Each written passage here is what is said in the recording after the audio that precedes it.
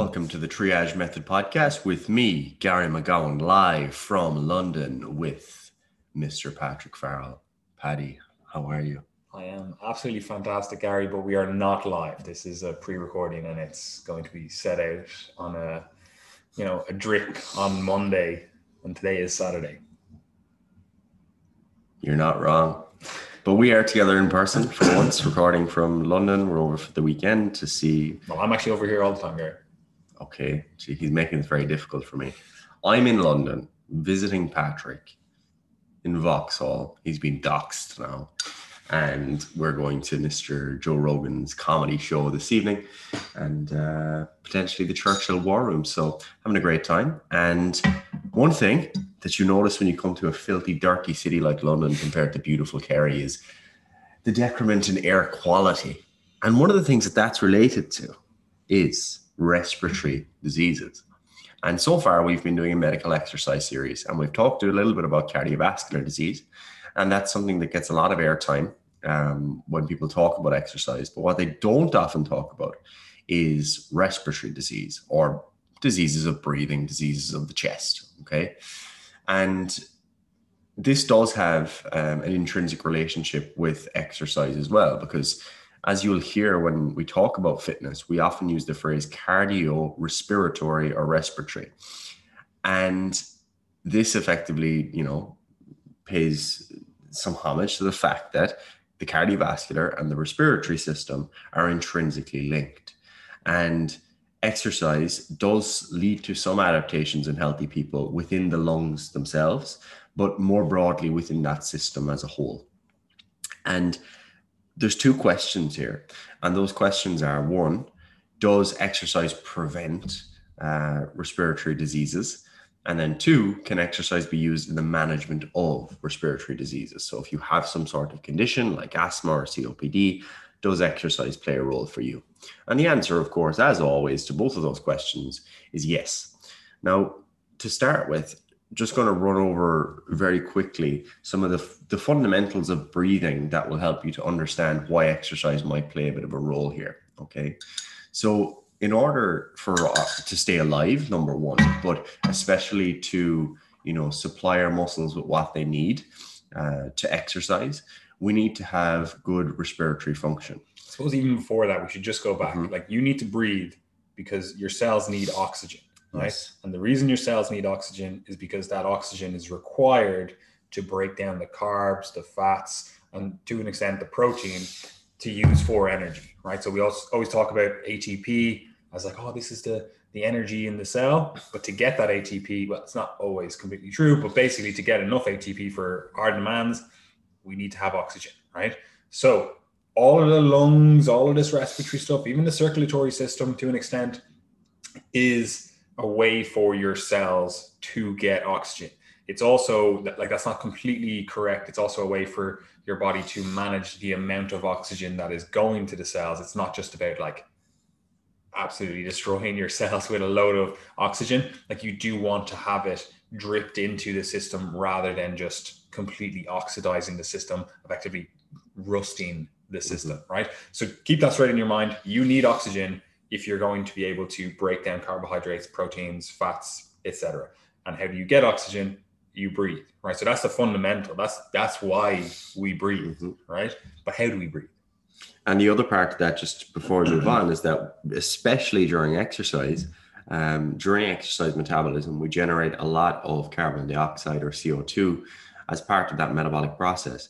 And we also need to be able to breathe that out in order to regulate our physiology. Because if you have an excess of CO2 in the blood, you end up with an increase in carbonic acid and a reduction in blood pH. And that's when you end up with acidosis. Okay. And that's not something that our body likes. If we have acidosis or acidemia, the pH is too low, our cells can't function properly, and we run into all sorts of problems. And you kind of experience a little mini kind of experience of this if you do some very anaerobic cardiovascular work or just anaerobic training in general, and you get that kind of burn in your muscles, or you might even get it if you do some especially a couple of sets of sprints, you start noticing that I kind of feel like there's this kind of hard feeling. You almost kind of feel sick a little bit, and that's acidosis, right? That's a very simplified explanation of what's going on, but it's a consequence of that acidosis, that buildup of hydrogens in the system as a result of effectively completely taxing your ability to actually produce energy. Yes, and the respiratory system plays such an important role here because, it's not just a case of, okay, we need to breathe to get rid of carbon dioxide. We also need to be able to regulate it really well so that we don't breathe too much. If you hyperventilate, what you do is you blow off all your CO2 and then you end up with alkalosis. So there's this fine balancing act where you have the respiratory system and the kidneys as well that play this really important role in keeping your whole physiology in a relatively consistent state or within small margins. So the respiratory system should be thought of in terms of its ability to supply your blood with oxygen to get rid of CO2, but it's also playing a very important role there in terms of the regulation of metabolism in some sense too. So that's an important thing to note. Now, with all of that said, how do we breathe? Humans breathe through primarily negative pressure ventilation. And what that means is that our diaphragm contracts, our intercostal muscles as well, but primarily our diaphragm contracts. What that will do is it drags the bottom of, you can think of the chest as being a cylinder. It drags it down, it increases the volume, reduces the pressure. And what ends up happening is air flows down a pressure gradient from outside your mouth down into your lungs. And then that's how it gets in there. Okay, so we need muscular control of that. There are muscles involved in that.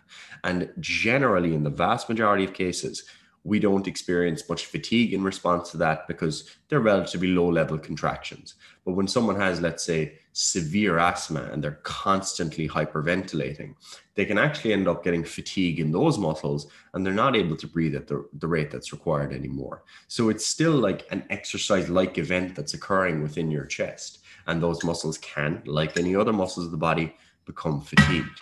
Now, that's just viewing the chest as a very simple cylinder. But of course, it's not that. When just on that as well, because I used to find this very hard to visualize. Like, say, your diaphragm. People say like diaphragmatic breathing, and you're kind of going, what the fuck is a diaphragm, right? Because we're often taught, I suppose, and we also often think of the chest, like you said, as a cylinder. It's just this barrel basically, and we have like guts in there, and I can't see them, so I don't really know what's going on, right?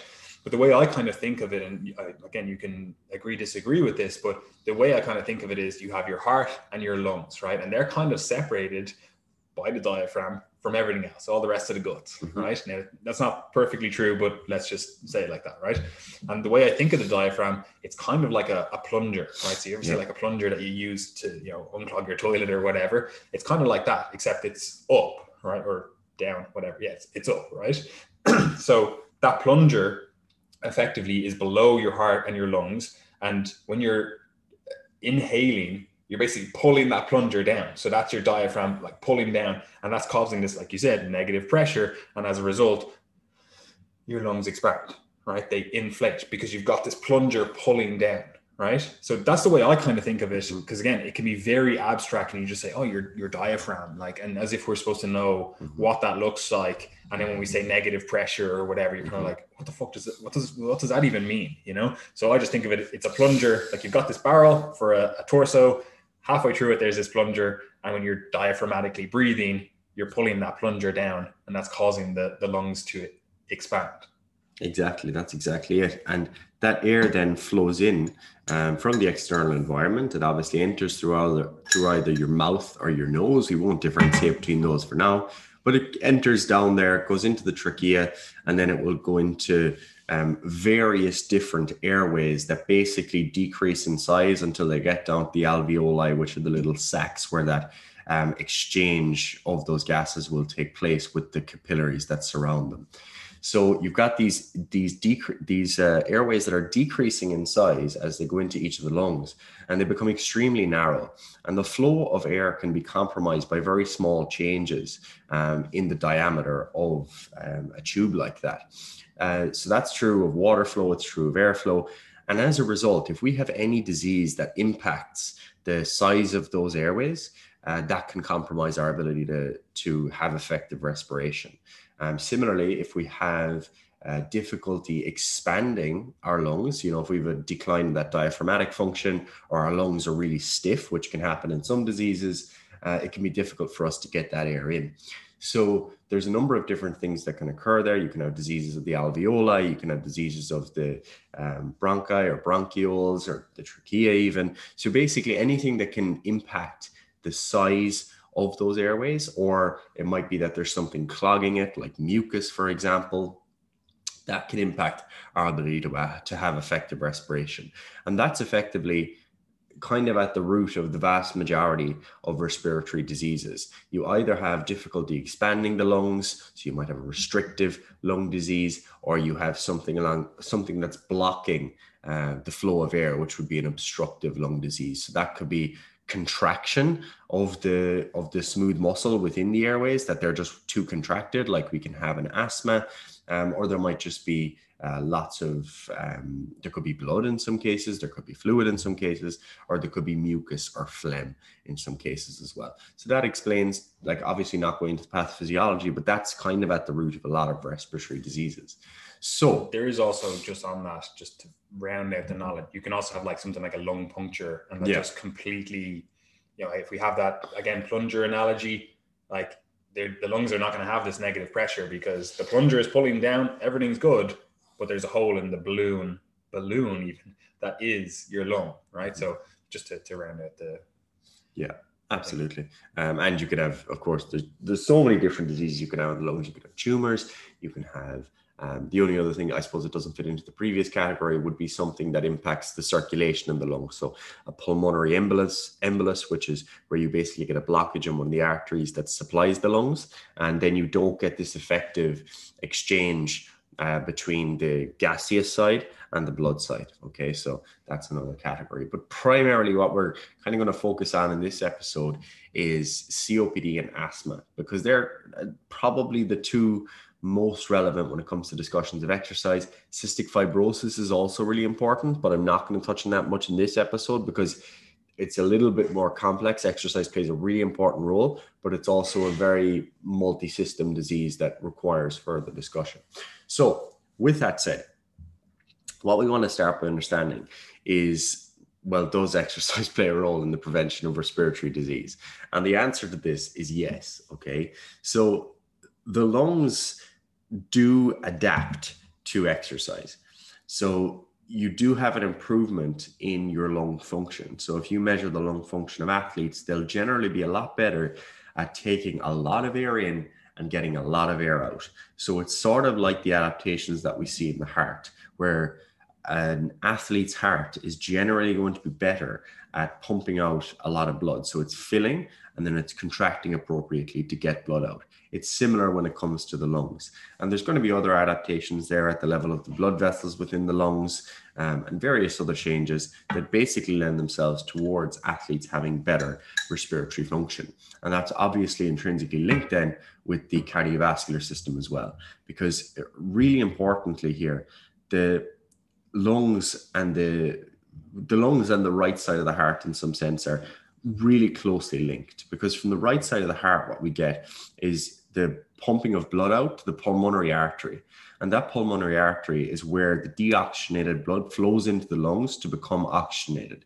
And we know that there are right heart adaptations and pulmonary artery adaptations that also improve this cardiorespiratory function, which is why they have to be looked at together. So cardiovascular exercise or cardiorespiratory exercise or aerobic exercise is probably the most potent in terms of improving respiratory function. And we see this in healthy individuals and in various disease states. So that cardio does form kind of the basis of the rationale for exercise being of benefit for preventing respiratory disease. Now, along with that, resistance training does also play a role, particularly when it comes to the ability to forcefully inspire and expire. So, as I said, there are muscles involved in breathing. There's the diaphragm and there's the intercostals, but there's also other muscles that play an important role, especially for like really intense breathing. One of the classic ones would be the pecs. The pecs are a key respiratory muscle. And what you'll often see is if someone's in great respiratory distress, like in COPD or asthma, what they'll often do is they'll place their hands on their legs, they'll lean forward in a tripod position, and you'll visibly see them contracting their pecs and their serratus as they breathe quite aggressively very often. You see this all the time, people like athletes and stuff, when they've really, really like pushed themselves, even though everyone always says, oh, that's a terrible position to recover in. Even though literally your physiology really good, like, this is pretty a fantastic position to ensure that you maximize the amount of oxygen you can gulp in. Yeah, absolutely. And that's actually kind of one of the things that you'll often see athletes, what they do is they put their hands up over their heads and they get told to do that. They get told not to lean forward. And like intuitively, it kind of makes sense. You're like, okay, I'm going to open up. I'm going to be able to open up the ability to expand the lungs, but it's not really true. Yeah, what you often end up doing is almost restricting your ability to breathe effectively then. Whereas if you lean forward, you're actually far better able to get a deep breath in. So resistance training also plays a role here, but this becomes particularly important when you have established respiratory disease, because some respiratory diseases, COPD, for example, do have strong features of cachexia or sarcopenia, where we have a loss of muscle mass, and resistance training plays a very important role. So cardio is important now, and resistance training is important.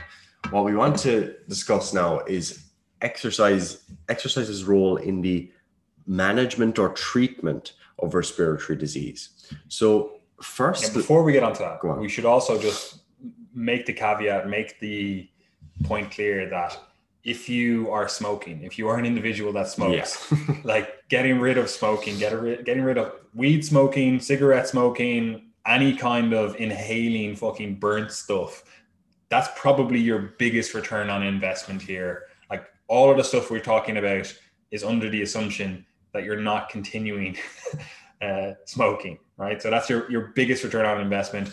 It kind of goes without saying, but like they always say with like the GP, you're supposed to always, oh, do you smoke? Like, try not to smoke, etc. Like I'm just going to bring it up purely because people kind of forget about that, Yeah, you cannot exercise or diet your way out of that risk. Smoking is just, it's so bad. Like it's really, really bad, particularly for respiratory disease. And there's no intervention that can overcome that. Okay. And COPD for that reason is very often basically considered to be a smoker's disease. Also, we should say what COPD is. Sorry, I always do that. Yeah. Chronic obstructive pulmonary disease. It's one of those things it's kind of named in a vague way. So it's chronic, it's long-term, it's obstructive. It has an obstructive pattern. As I mentioned previously, you can think of it as like a blockage within the tube or an inefficiency within the tube. And then it's a pulmonary disease. So it's not like hyper specified because it's got different subtypes. It manifests slightly differently in different people, but fundamentally what you've got is a chronic disease of breathing that often has features of obstruction, always has features of obstruction, really. So that's COPD, chronic obstructive pulmonary disease. And it's thought of as being basically a smoker's disease. You can get COPD without smoking, but the vast, vast, vast majority of people are going to be smokers. Oftentimes you'll also see it in people that live in like really polluted areas, or they do stuff like, it's not as common now, but they live in a house that just has poor ventilation and they are using like a peat fire or whatever, But anyway, while we're explaining things, we probably should just note a few of the respiratory diseases, purely because we're saying respiratory disease a lot here and people might not be aware of it. And we don't need to go too deep into it. COPD is one of the ones that we're kind of mainly talking about here, but a secondary one is asthma. And a lot of people are aware of asthma just from either experiencing it themselves or knowing people that experience it. Like if you went to school, for example, you're probably like, oh, this guy has asthma. When we play sports, he needs an inhaler or whatever, But what is asthma? Yeah, so asthma is actually, it's probably the other kind of core obstructive disease. So it's kind of similar to COPD in some ways. So asthma is kind of characterized by airway hyperreactivity.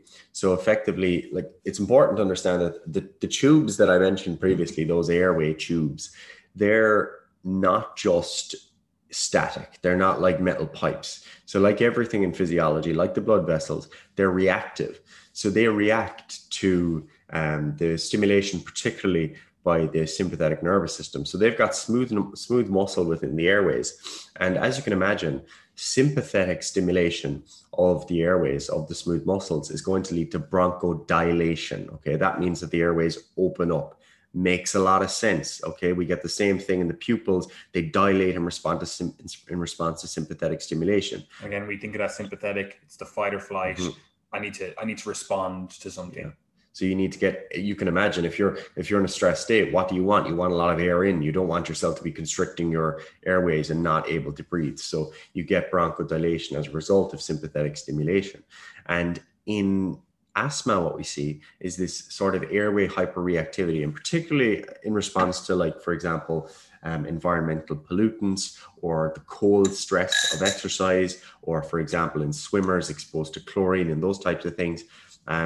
It varies by person. There are so many different subtypes of asthma and different triggers that people will have, and it's often associated with other atopic diseases, which are those diseases that are, for example, like allergic rhinitis, where you kind of have allergies, hay fever, etc., to various pollutants or foods, etc.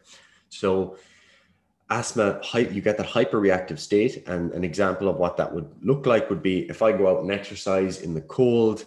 What can happen to me is my airways get basically stressed by that cold, and they'll begin to constrict. And when they constrict, I'm not as well able to get air in and air out. And for that reason, asthma is classically associated with a wheeze. So you'll get this wheeze when someone's breathing out in particular. So when I breathe out, you're going to hear like it's kind of a sound. So, and that's basically the sound that's coming from those airways when the air is trying to escape through very narrow tubes. So it's like a squeezy toy. Yeah. Give to a dog or whatever. Exactly. So you're pressing air through a very narrow tube, and you get that wheezing sound as a result. So that's asthma. Sorry, before you go on, can you age out of asthma? The people say that all the time, where it's like, oh, I just grew up and I grew out of my asthma. But people also say that they developed asthma at a later stage. Is that possible? Yeah, it can happen in both directions, really. I was diagnosed with asthma as a teenager. Whether or not I had it, I'm not sure. I'm pretty sure I did, because it wasn't very nice at the time. But I don't have asthma now, really. There is like residual, risk of, exercise related asthma symptoms and things like that. But the disease itself can modify over time, and people can develop symptoms of asthma later in life as well. I suppose it really depends on the causative factor of that asthma. Like if you live again in like a polluted area, you might be like, okay, I have asthma as a result of that. And then you move somewhere else into the countryside, and all of a sudden you're like, you know what, actually, I'm much better able to breathe. Now, like, you could argue that maybe that's a misdiagnosis of asthma, but either way, you were having the symptoms of asthma and it resolved by moving somewhere else. Yeah. And like when we say asthma, we say it kind of as if it's one disease. Whereas if you were to go to like a respiratory specialist consultant, like they might try to, further subclassify your asthma. So you can have like an obese phenotype of asthma, which is going to be different to other types of asthma. So you might have one that's very strongly related to other atopic conditions that you might have, like those allergic conditions that I mentioned. It might be very strongly related to environmental exposures and many more different subtypes. So it's not going to be the same for everyone, but fundamentally it's a hyperreactive airway disease, and you also get chronic remodeling as a result. That's kind of the common theme with a lot of respiratory diseases, where you can have like an initial insult, but then it begins to modify over time. So you can get, hypertrophy of the airways and various different changes related to that. So that's asthma. There's other respiratory diseases as well. Like obviously you can get infections like pneumonia, for example. Infections can sometimes lead to longer term problems. Infections often feature very strongly in COPD as well, where people will often be hospitalized for infections. So when we discuss pneumonia or infection, it's often going to be really of importance to other respiratory diseases as well. You can get various forms of bronchitis, pulmonary fibrosis, sarcoidosis, pulmonary hypertension, pulmonary emboli, as I mentioned previously, and you can have pulmonary edema and effusions secondary to other diseases like heart failure and things like that. So there are many other respiratory diseases. I mentioned, cystic fibrosis. You can have different types of interstitial lung disease and things like that as well. You see this in farmers or people that are exposed to animals. There are, different exposures you can get. Mesothelioma is another thing that you'll see in response to asbestos exposure. And that can even emerge up to classically kind of, decades after, 50 years after the exposure to asbestos. You can have people that suddenly present with this restrictive lung disease, and it's a mesothelioma in response to asbestos exposure in their past life. So that can happen. And often, if you have a respiratory disease that isn't well classified, your doctor will often ask about, your past occupations, because you can have different, pollutants or ingredients within, paint and different types of things like that might have been used in the past in your industry that are now impacting the health of your lungs years later. So see this as well in stuff that's actually like a physical irritant. It doesn't just have to be some sort of like chemical, because people often make that mistake. Like, for example, you might see stuff like people using fiberglass, very, very thin fibers. And they're like, oh yeah, it's actually fine. I was, spraying fiberglass onto a boat or something, and they weren't wearing a mask, and they were actually breathing in some of these fibers. And as a result, they have some sort of respiratory disease as a consequence of that, because these really thin fibers are actually in the lungs. Like your body can't get rid of them, Now that's probably likely to come about more quickly if it is a physical irritant, but it is something to just keep in mind as well. Mm-hmm. Absolutely. So when it comes to kind of the two main diseases that we'll talk about today will be asthma and COPD. So asthma does improve in response to exercise. So generally what you'll find is that when someone is consistently exercising and they have pre-existing asthma, they do generally get better asthma management. They'll also generally have improved cardiorespiratory function overall. And when I say asthma management, I suppose I should say that, that would be things like not needing to use the inhaler as much, for example, or less asthma attacks or exacerbations. Okay. And that point about inhaler use is important, because very often what's used in asthma management, classically the blue inhaler is a beta-2 agonist, such as salbutamol. And a beta-2 agonist is basically what that means is it's agonizing the beta-2 adrenergic receptors. And these receptors are part of that sympathetic nervous system that I mentioned previously. So normally the sympathetic nervous system is what agonizes those adrenergic receptors. And what I mentioned previously was that leads to bronchodilation. So you can see here clearly that the beta-2 agonist will lead to that bronchodilation, which makes sense in a disease that's classified by bronchoconstriction, where you've got that constriction of the blood or of the airways. Now, the important thing to note when it comes to an intervention that reduces inhaler use is that in response to chronic use of these inhalers, you actually begin to adapt and to become somewhat desensitized to them. So you won't have the same response over time if you're constantly using that inhaler. So ideally... An easy way to think about this is the same way you would take another stimulant, let's say caffeine, right? If you take a lot of caffeine over time, like you start noticing less and less of its effects. You don't get as stimulated. A lot of people like yourself, Gary, who's addicted to caffeine, like you'll be able to drink a cup of coffee within an hour of going to bed, and you're like, I can still go to sleep, Now, you do still notice effects. It's not like they just become completely, useless. It's not like you're not actually still getting some stimulatory effect from caffeine, but it's much less potent, right? And it's the same with any kind of stimulant, as far as I'm aware. And we can kind of think, if we're talking about these adrenergic receptors, we can kind of think of those as being like stimulating receptors, so if you're taking something like the blue inhaler, salbutamol, albuterol, clenbuterol, any of those ones, like you're going to notice some sort of downregulation. You're still getting effects for sure, but there is desensitization to those effects. Yes. And so, as I said, exercise basically plays a role in allowing you to manage your asthma a bit better.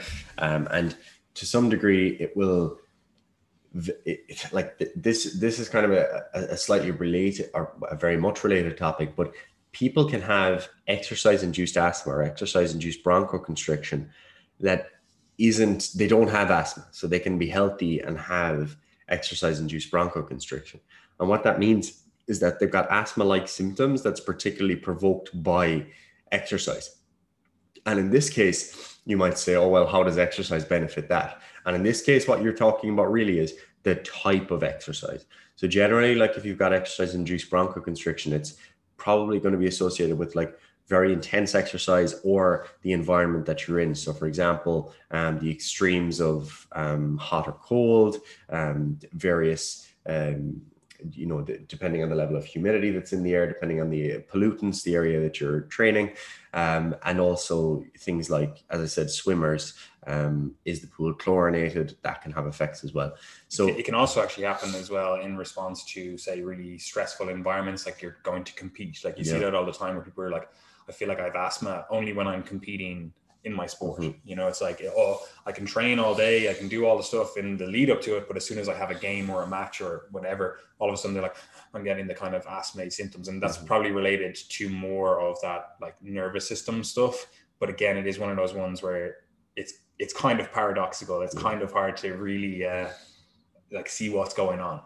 Yeah. So whether you have asthma beyond just exercise or whether it's just that you get those symptoms, it is, important to learn how to manage that, because what we know is that people with asthma, once they learn to manage it, they can reach their peak level of performance with no detriment. There's no issue because they're on appropriate management. And typically what that will look like is something like using an inhaled corticosteroid inhaler, classically the brown inhaler, which is kind of like your preventer, and then your reliever inhaler, which is the blue one, 10 to 15 minutes or so prior to exercise. If you know that you get those symptoms of exercise-induced bronchoconstriction, which typically are kind of within the first 10 minutes of an exercise session, obviously depending on whether you've warmed up and those types of things. So if you're well managed, and obviously speak to your doctor about that, of course, you shouldn't really expect to be leaving, gains on the table or leaving performance on the table, because you can absolutely achieve great levels of performance. And what we see is that athletes actually do have an elevated risk of asthma, which is kind of surprising because I'm telling you that exercise is of benefit. But again, the difference between just exercising and sport is, something there's a clear difference there. And in sport, you're often dealing with some of these additional environmental factors. And there's low, moderate, and high risk sports. And then there's the kind of highest risk would be swimming. And I think we see up to 55% in winter sports of athletes that report asthma, which is a lot. That's a lot of people with asthma. But winter sports, obviously you're dealing with often the extremes of cold, and you're dealing with the respiratory distress of exercise. So you're basically in a position where you're aggressively breathing in and out. You're doing so with very cold air, and that can provoke asthma. We see it in lower rates, but still relatively prevalent, of 22 or 23% in summer sports athletes.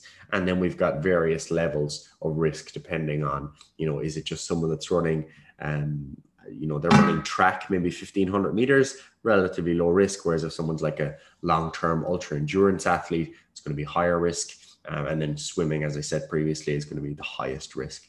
So there's various levels of risk here, but there's just also before probably... you move on as well, on the winter sports and the summer sports as well, there is a thing that's very often not calculated into this, which is the elevation. Like it does play a role. If there's less, effectively there's less oxygen in the environment, like you might notice more asthma-like symptoms. And this is a little bit more prevalent in the winter sports, because while it's not usually a huge factor, it does play a role. Like if you're doing something like I don't know, downhill skiing or something, and you're going somewhere that is already at a higher elevation. And if you're not accustomed to that, well, we often think of all the like blood related stuff, the like red blood cell count and all that kind of stuff. Like your lungs still have to adapt to that as well. And if you are already at a higher risk, or you know you have asthma or whatever, that is an additional thing to factor in. Mm-hmm. Absolutely. And like likewise with that is the idea of where you train. You know, if you live in an inner city environment and you're a runner, you know, probably best to try to do your longer runs, you know, somewhere away from areas of high air pollution. And generally what you can do is you can actually look at, like, there's various apps, there's various websites where you can look up the air pollution in your area. And, you know, people with hay fever or asthma will do this sometimes, where they'll look up, you know, the pollen count or something like that. But you can also look up the amount of environmental pollutants in the air, or the air quality. And then that can give you an idea as to the best place to train, for example. But that does actually play a fairly significant role in terms of not only provoking symptoms, but also long-term risk of disease. Because you can think that, you know, oh, well, yeah, I live in an inner city area, I don't really get any symptoms, but they say the air quality is not great, but I'm fine for now. But you think of that over 50 years of exposure, and you can be at elevated risk. So a lot of the stuff is you wouldn't even notice it. Like, say, for example, like I use a Whoop, right? And that gives you like your respiratory rate, right, while you're sleeping, right? And when I go to different places, that changes quite a lot. It actually seems to change quite a lot in response to like the actual environmental pollutants in that area, like the air quality, we'll call it. Now, obviously there's other factors that play into it. I wouldn't be just, you know, throwing my hat on just that as the main factor. Like stress levels affect it. You know, I could have maybe a little bit of a cold. Like there's so many other things that go into it. But for example, if you go to like somewhere like Barcelona versus London, like Barcelona has objectively a shitter air quality, right?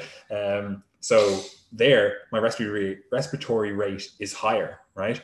And if I'm in London, again, it's at a certain level. If I'm, you know, in the countryside, like I was in Bath last week or 2 weeks ago, and it was much better. You know, it was much lower. And I was even dealing with a little bit of a cold then, and it was still in a lower place, you know. Whereas if I go to Dublin, again, it's a little bit lower than London. I presume if I was down in the Chad Kerry, it would be lower again, you know. So you might not notice that. Like I don't notice. I couldn't tell you, am I taking 12 breaths per minute versus 15? But, you know, objectively, I can look at the data and go, okay, there is a change here, you know. So it is affecting you, even if you don't necessarily notice it at the time. And like you said, Gary, this is a kind of a compounding effect as well. Like it's accumulative. It happens over a long period of time. And what we have to factor in then as well is if you are someone that's effectively breathing more by virtue of exercise, like you're out doing a run, you know, you're breathing more, you're technically getting more breaths. So it's not just like an exposure over years. It has to be thought of as an exposure over breaths. Absolutely. And like the other just note there is that I mentioned the beta-2 adrenergic signaling that occurs in response to those inhalers. But importantly, those beta-2 receptors don't just exist in the lungs. They do exist in other areas in the body. And while we are being somewhat selective in inhaling them, there are still some systemic effects, and that includes skeletal muscle. And this brings up the conversation of, you know, are these drugs performance enhancing? Because in some sports, it seems like there's a suspiciously high rate of so-called asthma, you know, so it begs the question, are some athletes potentially being, you know, diagnosed at very, you know, speculative levels of airway irritation, and then using these drugs for performance enhancement? There's a debate there. You know, the absolute or the observed increases in performance, if present, are fairly minuscule, but, you know, minuscule in professional sport is potentially beneficial. So there might be some inflation there of the amount of people that actually use asthma drugs because of a potential performance benefit.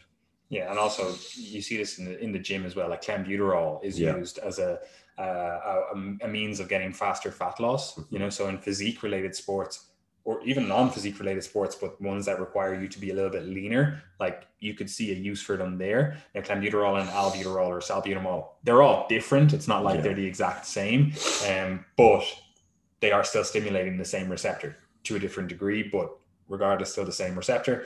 And we could be here all day going into the like mechanistic hypothesis in terms of why you would want some beta adrenergic signaling, whether you get some cognitive effects, some like hyped up effects, even some muscle building effects, and the actual quality of that muscle as well. Like there's a variety of reasons why you would suspect someone would want to use an asthma drug for performance enhancement.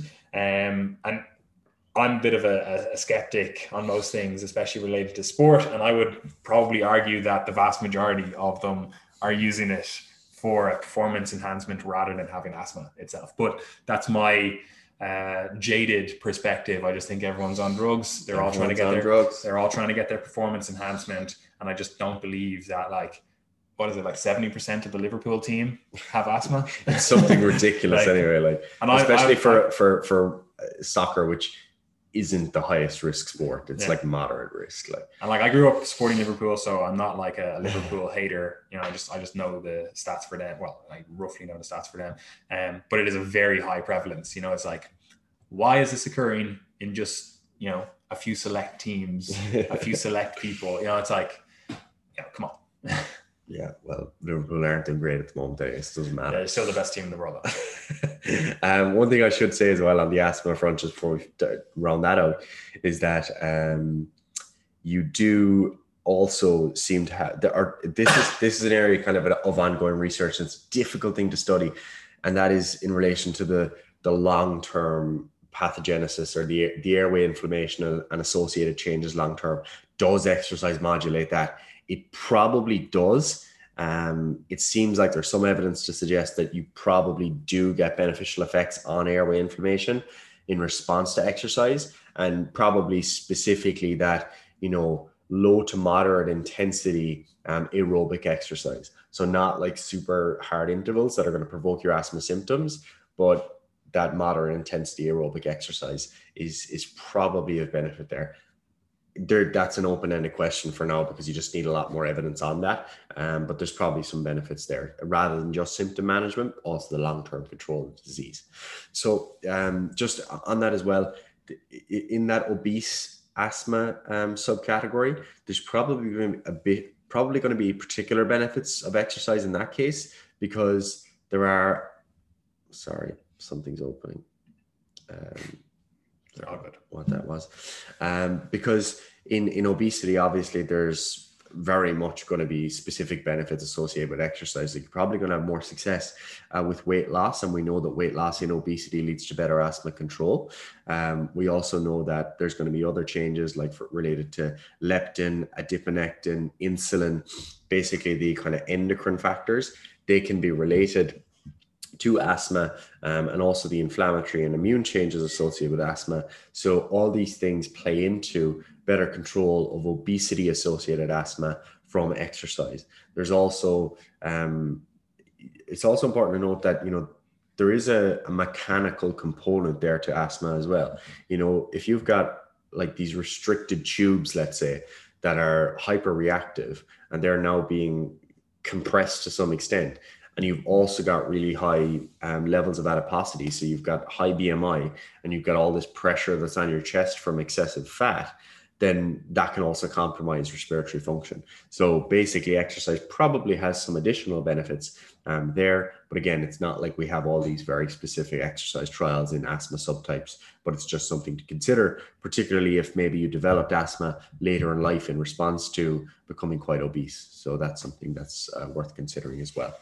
Now, moving on from asthma, back to COPD, just very briefly, to be honest, just as I said previously, COPD has pulmonary manifestations related to the lungs, and very similar to asthma, you're going to have better respiratory function. You're going to have lower rates of hospitalizations, and you're also going to have a reduction in all-cause mortality, which is obviously important. So you're at lower risk of death if you're exercising, and you're also going to have lower levels of fatigue regardless of the type of exercise that you do. That's been studied in terms of the endurance versus resistance training. Regardless of what you do, you get better control of fatigue throughout your day, which is really important in COPD because it can be quite debilitating. So overall, again, what we see is that exercise plays a very important role there.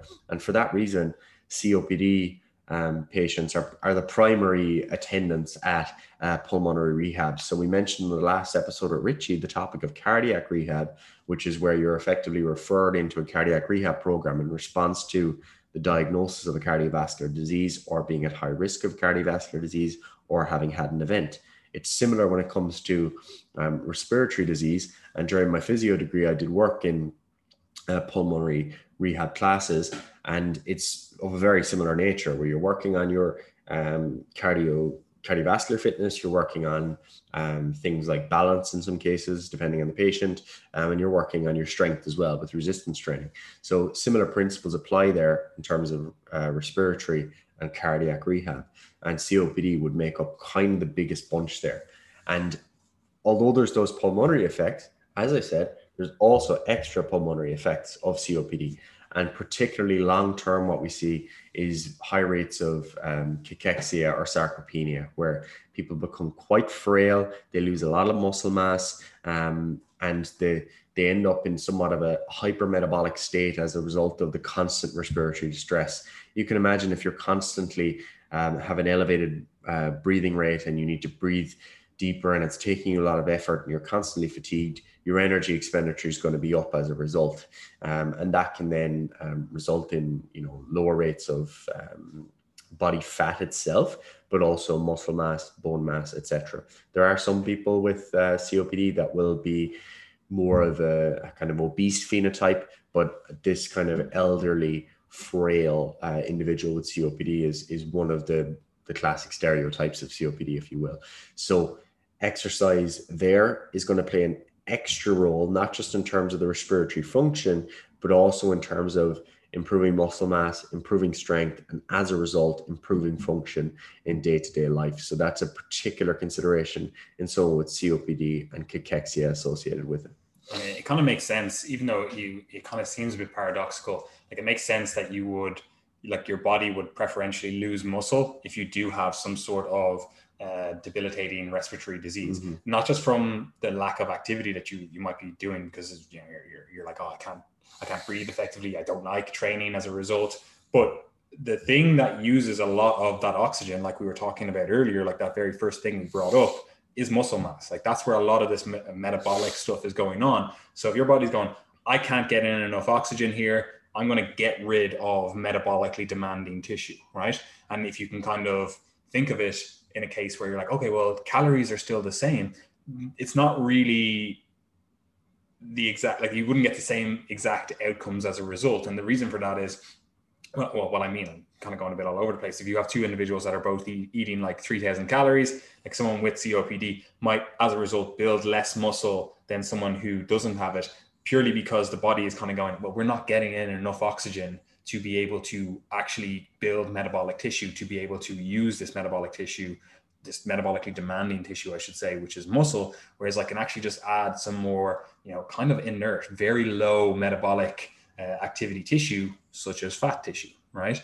Now, do you get less results in the gym while having COPD? That's not really well studied as far as I'm aware. But again, we can make some sort of mechanistic hypothesis, which again feeds into the next thing, which is, if you do have something like COPD or even asthma to a degree, although it's to a less degree, like, you are probably less likely to exercise purely because, like I was saying just a second ago, like, you don't enjoy it as much. You go out to exercise and you're like you feel like crap, right? So as a result, you're like, I'm just not going to do that thing anymore, which gets you into this really, really bad negative feedback loop, especially with COPD, where you effectively aren't taxing the muscles as much. So you're losing more muscle, and your body is also kind of going, well, you know what? If we had less muscle, that would actually be a good thing, because that requires less oxygen, and I'm not getting in enough oxygen because my lungs don't work, so you set up an environment where you're almost guaranteeing sarcopenia to occur. You're almost guaranteeing that muscle loss is going to preferentially occur. So it is really important for someone or individuals with COPD to, in my mind at least, do the bare minimum with resistance training. Like, you need to supply that signal to keep that muscle mass. You need to supply that signal to say to your body going, okay, we need to keep this muscle mass. I know, like your body's like, I know, like it wants to get rid of it. It wants to get rid of all this metabolically demanding tissue, but you need to supply that signal to say, we need to keep this tissue to be able to function. Ideally, we would argue it, most likely you want to go above and beyond just the bare minimum signal to maintain what you have. Ideally, we're building a reserve, because there's going to be time periods in your life where, you're bedbound for a while, like you get sick or whatever. Like, we don't want to lose a load of muscle then, and all of a sudden start this kind of death spiral, basically, where you're like, all right, you've lost that muscle now. You're not as able to exercise. You're not able to do all these things. You find it harder to build that muscle again. And then there's another period of decline. And then all of a sudden we're in this spiral all the way downwards, So yeah, exercise resistance training is good for COPD. Obviously aerobic training is good for COPD. But before we kind of wrap everything up, is there like a baseline exercise protocol that we would suggest someone with COPD or asthma or any of these kind of respiratory diseases? Is there any kind of baseline that we would recommend people to do? And then how would we get someone into doing that, right? So say you have someone comes to you, they're 45 years old, they have COPD, and they're like, I've never really exercised before. I don't know what to do. Or maybe they have done some training before, but now they're like, I don't know where I should start with this stuff. Like, give me some sort of guidelines for exercise here. Yeah, the ideal is that someone can follow the general exercise guidelines for health. And that would be 150 to 300 minutes of moderate intensity aerobic exercise per week, and 2 to 3 resistance training sessions, at least 2. Training all major muscle groups.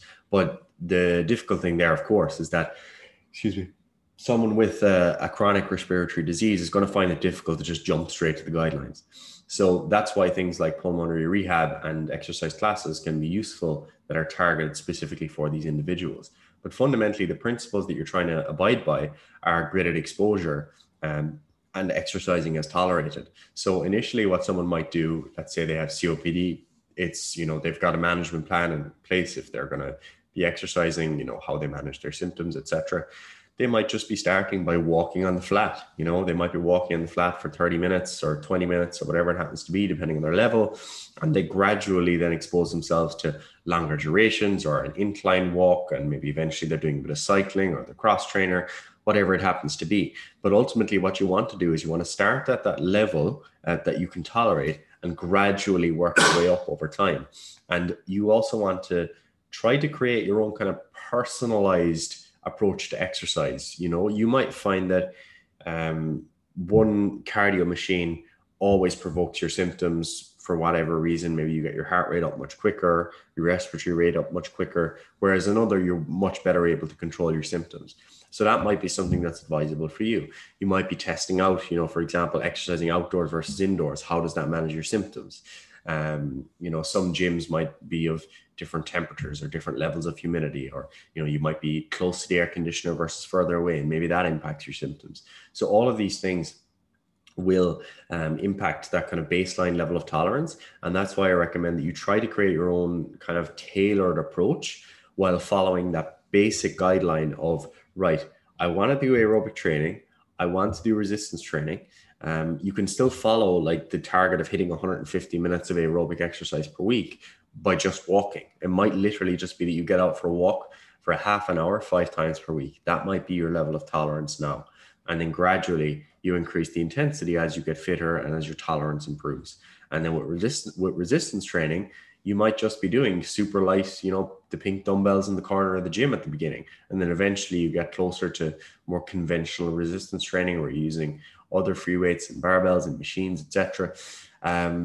That's basically how you approach it. There's no one size fits all, because the spectrum here is athletes who are unbelievably high performing with asthma, to the individual with COPD who's on long-term home oxygen therapy and can barely cook dinner for themselves. The same principles apply in the sense that do what you can, but their needs are obviously going to be extremely divergent there.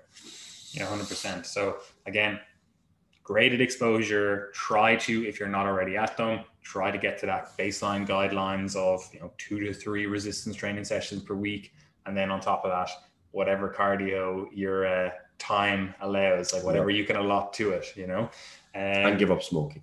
Give up smoking, as we said at the start. That's assumed. That's the assumption, and that means vaping. That means all of those different things. Like obviously some are better and worse, but either way, inhaling an irritant is probably not great. Not good, and you'd be surprised. I've seen some people with very severe COPD going out for their cigarettes in the hospital. And sometimes with their oxygen, which is like a very high contraindication for obvious reasons. Smoking and oxygen, do not recommend. It's an explosive mix, at least. Explosive mix is right. So I think that's everything. Yeah, I think that is. But one thing I do want to bring up, because you often see it online, is do we need to do postural work if we have a respiratory disease? Is that something that we should be focusing on? Because intuitively, it kind of makes sense. Again, when we were talking about this tripod position where you're like, oh, I want to put my hands on my knees and get my breath. Like a lot of people would say put the arms over the head so you can open up the lungs.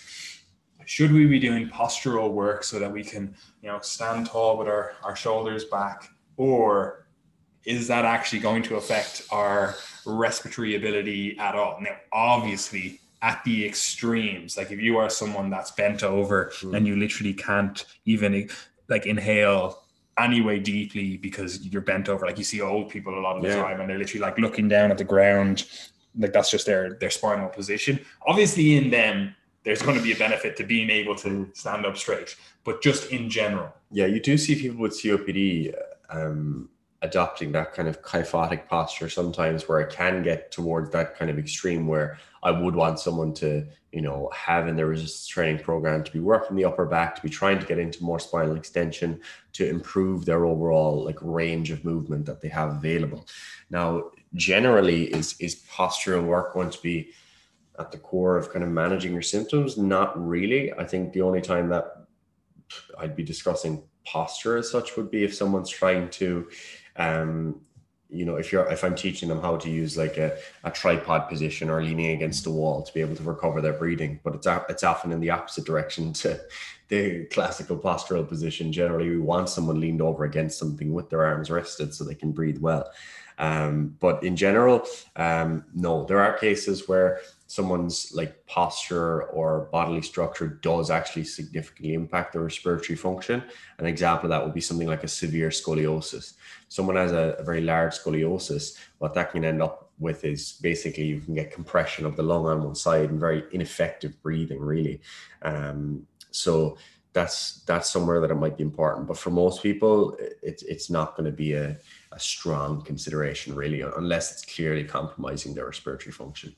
Yeah, I kind of tend to think of it as, okay, if we've got all the other guidelines, tick all the boxes, and we're doing general, what would be considered postural work, as in we're moving our body how it's supposed to move, we're doing deadlifts, for example, and we're okay, there is some degree of spinal extension. People say, oh, you shouldn't extend your lower back when you're deadlifting, but either way, I'm talking about your upper back here. We are getting some degree of opening up the lungs in an extended position and still being able to breathe in this leaned over position. Once we've ticked all the boxes with the kind of baseline stuff, if someone wants to do some more postural work, I'm not against it. I'd like to see them doing more activity in general. I'm cool, we'll do some stuff like that. We'll make sure that you have control in all these ranges of motion, and I can only see that as a benefit, But anyway, Gary, I think that wraps this episode up, at least. Obviously, there's a lot more that we could discuss in relation to this. But for now, where can people find us and all that? So as always, guys, we do have coaching spaces available currently. So if you'd like to work with any member of our coaching team, you can do so. All you have to do is go to the description box below and you'll find more information out about that. We do also have a nutrition course. So if you're a personal trainer or you're someone who just wants to become a certified nutritionist, you can do our nutrition course, get certified with us, and become competent in that domain. Additionally, we have a lot of free information that we put out. Obviously, with the podcast, we always appreciate when you guys, share it on your stories or with friends, etc., or if you leave a rating and review. We also have a lot of content that we put out on social media. So follow Triage Method on social media and subscribe to the Triage Method newsletter, which you can get, again, additional free information related to. Fantastic, Ariane. I think that's it. That's it. Bye-bye.